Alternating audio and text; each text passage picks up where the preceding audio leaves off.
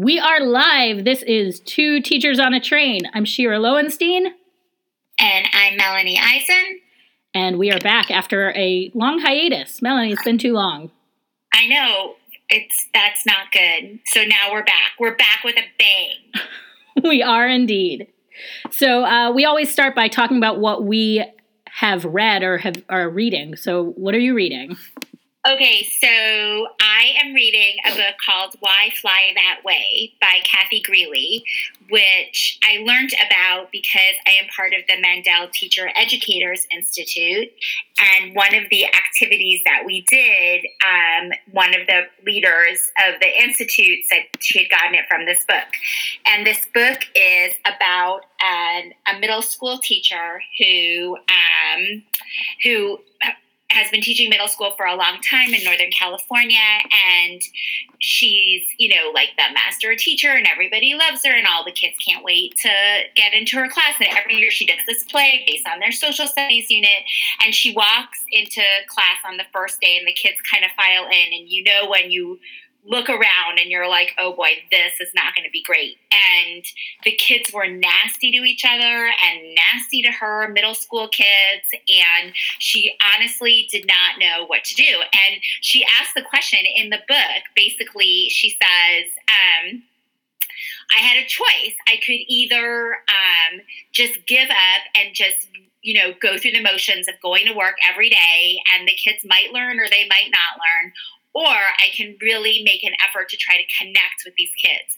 So everything that she does, every decision that she makes for this class is about how to get these kids in the right culture, in the right mindset, and all those words. And I cannot put it down. It's not a very long book, but every page you're like, oh my gosh, that is such a great idea, or I love that she's asking those questions. That sounds awesome. I want to read it. Hey, thanks for the recommendation. No props. So I haven't read a lot of books since we last talked live on this show. But one of them that I'm recently obsessed with is called The Culture Code, and its subtitle is The Secrets of Highly Successful Groups, and it's written by Daniel Coyle. And I love these kind of like leadership books. They're just, it's a genre that I'm pretty into. But this book is the premise of the book is like, why are some teams really good and they produce better than the sum of their whole parts, and why are some teams just not good?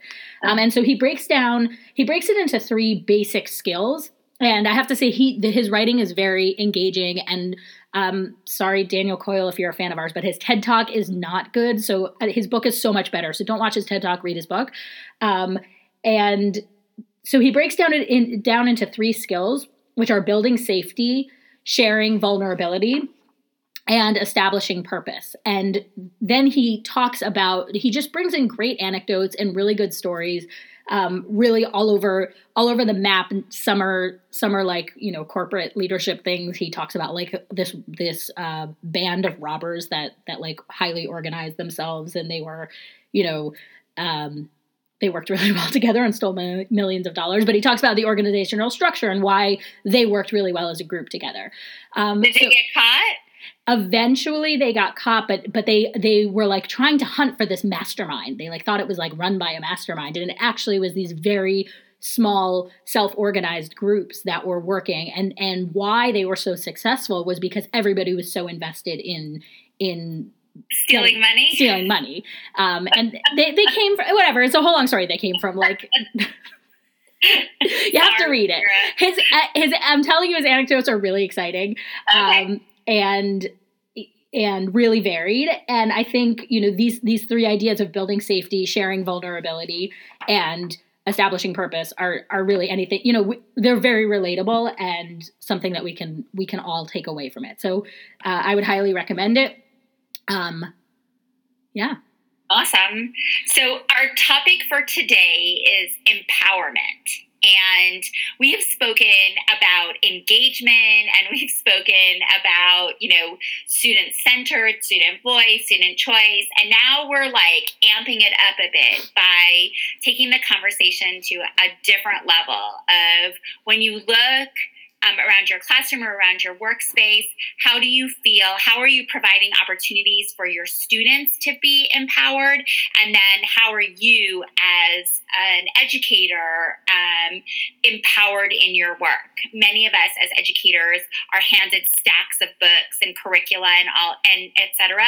And both from the teaching perspective and from the learning perspective, it's kind of like, okay, so I guess we're just going to go through this page by page, and the kids just have to receive it page by page without much thinking or thought around, well, how can the students really make it their own? And how can I, as the teacher, take the topic and really invest in it to make it my own? So I feel the passion that I want my students to feel about the topic and not be sort of tied to a set curriculum and a set of standards without any kind of wiggle room at all to really relate it to yourself as an educator and then to your students.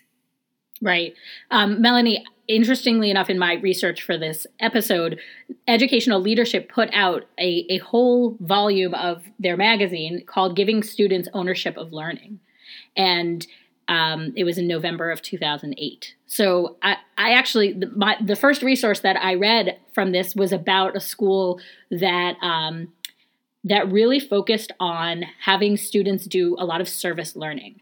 And they talked about, like it's really hard because they were worried about test scores and they were worried about achievement. But they found that like when kids care about what they're doing, when they're really impassioned, they do so much better all around. And all it takes is for these kids to feel empowered is to give them something that's meaningful. And so they talked about how they broke up groups of kids into areas of interest, and they were multi-age, and they let the kids, it was sort of an elective, but they had these big long-term projects that they worked on all year.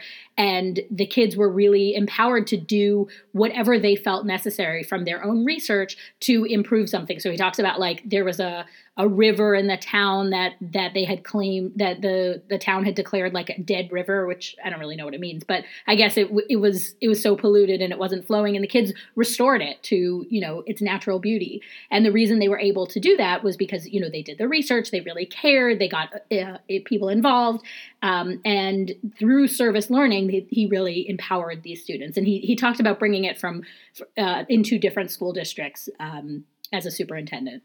That's cool. Yeah, it was really interesting. Yeah, that you hear about those kinds of stories also when schools are investing in experiential learning or project-based learning or Genius Hour, any of those pieces in which, you identify an issue, somehow probably tie it to the curriculum, but yet it's able to be expanded into the community and really see what a difference kids can make when given the opportunity to try things and being given the opportunity to fail. That not everything is tied to a test or a quiz, but actually living through the processes makes learning that much more, from the student's perspective, that much more exciting. And because they have a say that goes beyond like, I'm going to choose this assignment over that assignment. Right. And oftentimes kids don't even think of it as learning, right? Like I think that at the beginning when he said, people were worried about our test scores, no one's really thinking of this as learning. They're saying like, why should they be doing this in school? Let them do it on their Sundays. But really, as teachers, we know that there's so much more that goes into learning than like sitting and doing a worksheet or learning skills. And they actually were learning a ton through these projects. Right. Even in the book that I was referring to, Kathy Greeley's book, she has them learn the process of presenting. I don't know if she uses PowerPoints or whatever, but the idea of presenting, teaching somebody a new skill and what that comes with, and they had to do the research. But it started as pick a topic that excites you, because if you're excited about the topic, then we'll be excited to learn it too. So she was, you're sort of hitting so many targets at once when you open something like that up. And I know teachers will come back at us and say, to teachers, well, it's easy for you to say, but I have to cover this kind of curriculum and I have to make sure that I get through these books and these chapters of the math book. So what would you say to those loyal listeners? Well, I think it goes back to really planning very well, right? So books and, textbooks and curriculum are a guide for where you want your kids to go. But ultimately, you have to think about the goals. Why are you doing what you're doing? And can it be achieved through a different way? So can I teach this skill in, through a different approach, through something that my kids care about, rather than teaching it from page 52. Right, for sure, for sure. So, of course, one of my favorite authors is A.J. Giuliani. I probably mention him every time. And he and his friend John Spencer, another amazing educator, have a book called Empowerment. And it basically, is a step-by-step guide onto how to bring empowerment into your classroom. So I would highly recommend it. I think it was one of my beach reads from last summer, which is why it's in a beach bag somewhere, and I can't seem to put my hands on it to really quote from it. But it's powerful, and it's told in a variety of ways, obviously in a book. So some of it is, written descriptions, and some of it is infographics, and some of it is, QR codes. And so they really modeled how we can come at learning from so many directions that will give that sense of empowerment to our students within this book. I like that. The other thing that I was thinking about is thinking about this from like a leadership perspective, how to empower teachers. And it kind of reminded me of what you just said, like, I have to do X, Y, and Z. How can I do all of that and also empower my students? But I think as leaders, we also have to think about, like, how can you empower your teachers to do what they need to do, what they think is best, right? Like you hired them because you think that they're good at teaching. And so you have to give them some sort of autonomy and some sort of freedom. And I was reading an article in Harvard Business Review. It's called Beyond Empowerment, Building a Company of Citizens. And he's not at all thinking about schools or teachers. And actually the article is written about, he models like corporate America after Athens, and how Athens, came to be and was the center of all of this, like, the democracy essentially. And he said, like, the focus is that people care about their community. Right. So teachers have to care about what they're doing. Students have to care about what they're doing. Anybody in a school has to care. Like that's kind of a non-starter. And they have to care about the community. They don't, it's not only about the subject. They have to care about the people who are there. And then he broke down, he picked apart the structure, and he said that there are three things. The number 3 seems to be sticking out in my reading, but there are 3 things that it takes really to make this kind of society thrive, where people feel empowered. And the first one is participatory structures, where the citizens of Athens, or your teachers, or even your students, like at any level, people can participate in a meaningful way in their own learning, in their own teaching. Right? This is all sort of it's iterative, right? You can look at it from all these different perspectives. They also have to have communal values. And Melanie and I we preach about this at the beginning of the year. We don't talk about it enough at the end, which is that we have to be clear with kids and teachers about what are our values. Why are we doing what we're doing? And if we know what we're doing, why we're doing what we're doing, then we can all get on the same page, right? So you have the structure where people feel empowered. You have the values where everybody understands what the values are and the goals are for that community. And then practices of engagement. Like, you can say things until you're blue in the face, but if you don't show in practice what you're preaching, then it's for naught. So if you say we want to empower you as students, open your books to page 52, right? Like that kids see right through that, teachers see right through that. That you have to actually say we are committed to helping you learn this material. Let's think about the best way to help you learn this material, not like we have to follow this one path for all of you, and you all have to fit into this mold. Otherwise, we're done. Right. Yeah, for sure. I think that I'll have to look at that article. There was another piece that I read about this week in a similar vein about pushing back, right? That part of empowerment is also the ability to say no. And I don't mean in a disrespectful way, but in a learned way. And it also was from the business community. I don't remember. I'll have to find the article. I don't remember where I read it, but it talked about you can have a company or an organization where you are filled with yes people, right? That you've completely, as a CEO or as a manager, you have staffed your entire organization with people whose job it is to say yes. And when you do that, you can oftentimes run into trouble. And the example they gave was of Volkswagen, where Volkswagen hired a bunch of people that were yes people, and I'm totally, putting this at a very basic level. And they were like, oh, we're going to design this car, but they already create Audis, I believe. And so it was like, we're creating a car that's at the same cost as an Audi. Like, how many of these kinds of cars are people going to buy? But instead of pushing back, the employees were like, okay, that's a good idea. Sure, let's just do that. And of course, they lost money on it. And that led to the horrific situation in California for VW, where they lied about their standards of emissions, and it was proven that they sold a bad product. But if they had a culture of pushback in terms of, you hired me because I know what I'm doing, so I'm going to push back and say, can we look at it from a different perspective? Then they might not have gotten into the hole that they did.